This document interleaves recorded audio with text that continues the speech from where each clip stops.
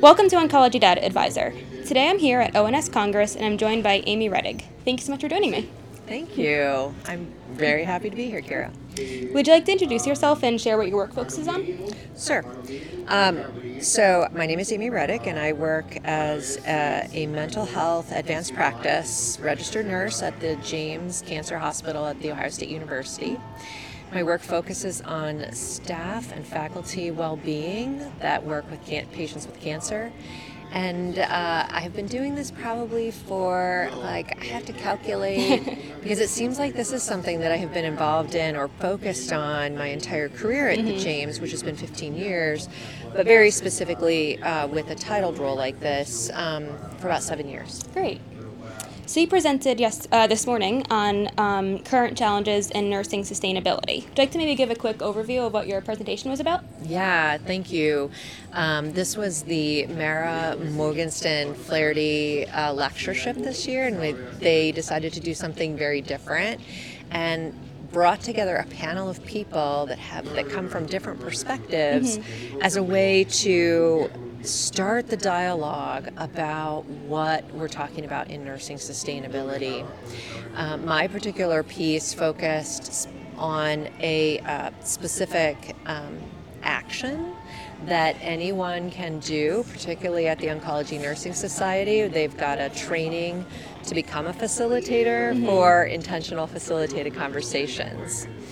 What that means is that when there is a hard topic, when there is something that needs and deserves a deeper dialogue, when you have an intentional facilitated conversation, you're setting up the time and space to be very intentional about your words.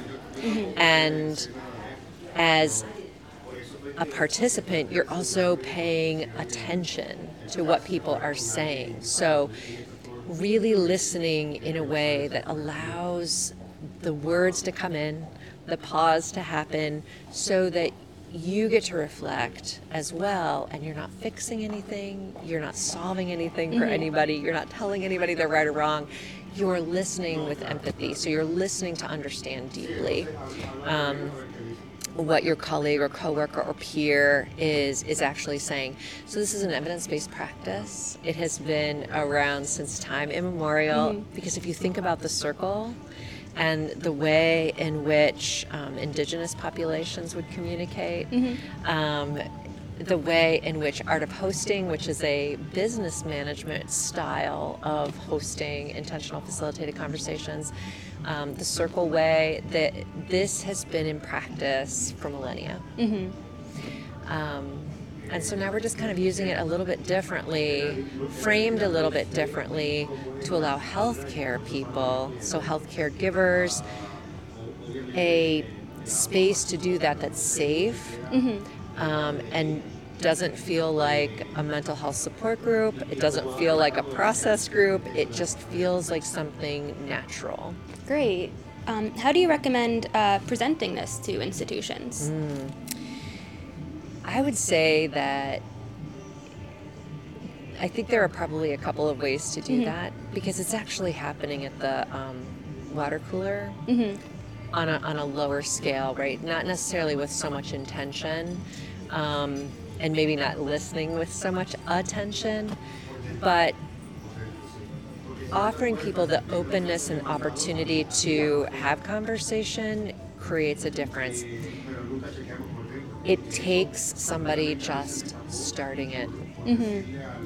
This has been something that I've done since 2017 because of what our patient experience staff were experiencing in kind of working in the emergency department waiting rooms, which is a tough place to be, and they just needed an opportunity to be able to talk about that in a way that allowed them not to be complaining, not to be demoralized, and not to be feeling lost.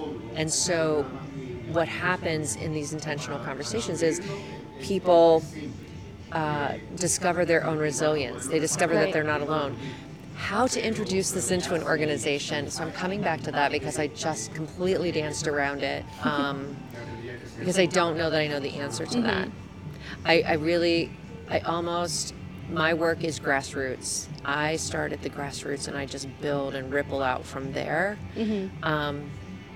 Have a lot of people adopted it? No. When people have the opportunity to engage in it, they come. Great. So, yeah, it's one of those kinds of movements. There are colleges that are doing crucial conversations or conversations that matter that I think are interesting as well, and that was happening in 2019, 2020. So, keeping the momentum going is probably more key even than introducing it. Right. It is... The piece about the intentional facilitated conversation is that it's not necessarily natural because you feel like you're being a bit more intentional. Like I can't go crazy, right? I can't just be spouting off, though it does happen.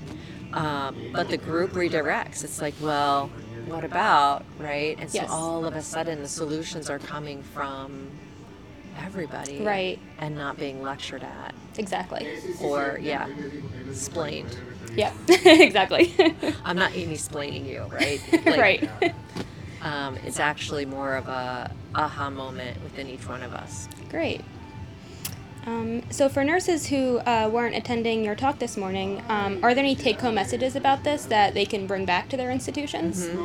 If they are members of the Oncology Nursing Society, there is training available through ONS. They can get on the Learning Hub of ONS and take the course, and they get professional development credit for that. That's awesome. And then there are guide sheets to help them take that back and get things started in their organization or their local chapters, their organizations, or their institutions, even in their families. Right? Because you could do this with your family, right, and have a hard conversation about smoking or something that might be different than than the big intervention. Exactly. Right. Yeah. It's great. Well, thank you so much for talking about all this today. It was really interesting to learn about. Thank you, Kara, very much. Great.